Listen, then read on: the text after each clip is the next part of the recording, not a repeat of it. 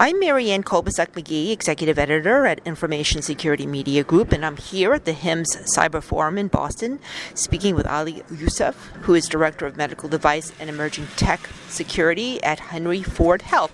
So, Ali, as we know, a funding bill late last year granted the FDA enhanced authority over medical device cybersecurity, and starting in October, the FDA will apply a refuse to accept policy under which the agency can reject pre-market medical device submissions that lack important cybersecurity details, such as plans for addressing vulnerabilities and a software bill of materials.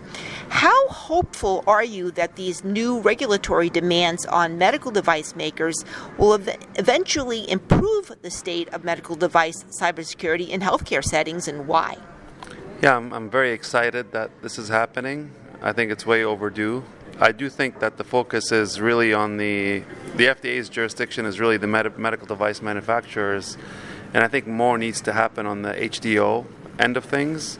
But I do believe that over time this will improve the situation with medical devices. Unfortunately, like people in my position, we're left dealing with legacy medical devices that may be 10 to 20 years old on our network, so we have to continue to deal with. But it's a very positive step in the right direction. It's very exciting. You mentioned also the legacy devices. That is a top challenge that many organizations do face right now with their current inventory of medical devices and other IoT devices for that matter. How are you tackling that? Or what are some of your tips that have been helpful to you that other organizations should really think about? Sure, yeah. I think when you're dealing with those types of devices, there aren't a lot of ways you can address it. It's essentially segmentation is what it boils down to. You have to segment them so they're not with the general population of devices, either using VLANs or some other method, and really restrict what those devices can have access to on the network.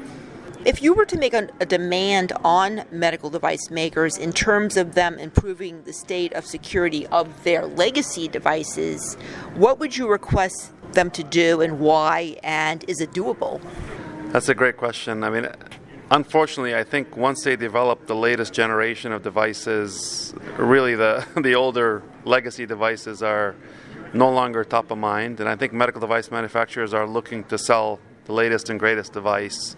So it's not in their best interest from a financial standpoint to continue to support devices that are end of life. But yeah, I think they do the best that they can. But really what's ironic about this is what is happening in this field is essentially there's another type of company that has sprung up, which is the medical device security management organizations and platforms. And what they're doing is they're allowing healthcare delivery organizations to continue to use legacy devices beyond their normal lifespan, and that way illustrating some form of an ROI on these types of tools. It's really not falling on the manufacturer to support them, because if you're dealing with a Windows XP operating system, they're essentially putting their hands up and saying, no, you have to update the latest version. We cannot support it in that state. So now, besides medical devices, what other IoT or medical IoT sorts of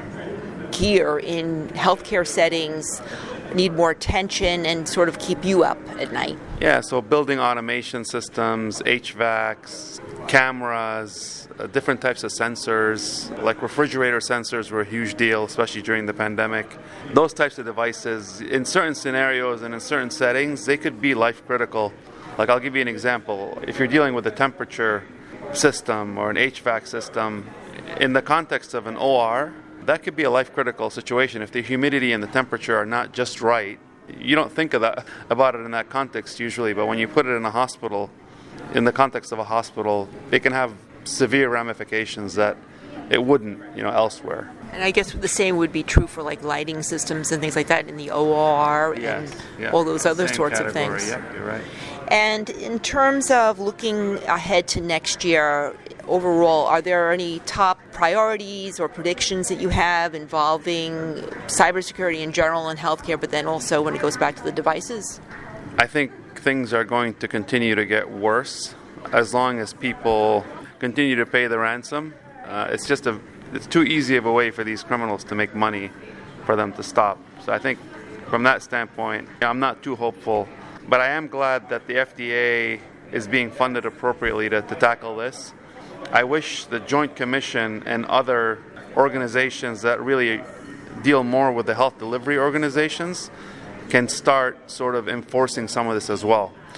And, really mandating that healthcare organizations have medical device security programs and things of that nature. Right now, it's not something that's mandated or enforced. Well, thank you so much, Ali. I've been speaking with Ali Youssef. I'm Marianne Kolbasek-McGee of Information Security Media Group. Thanks for joining us.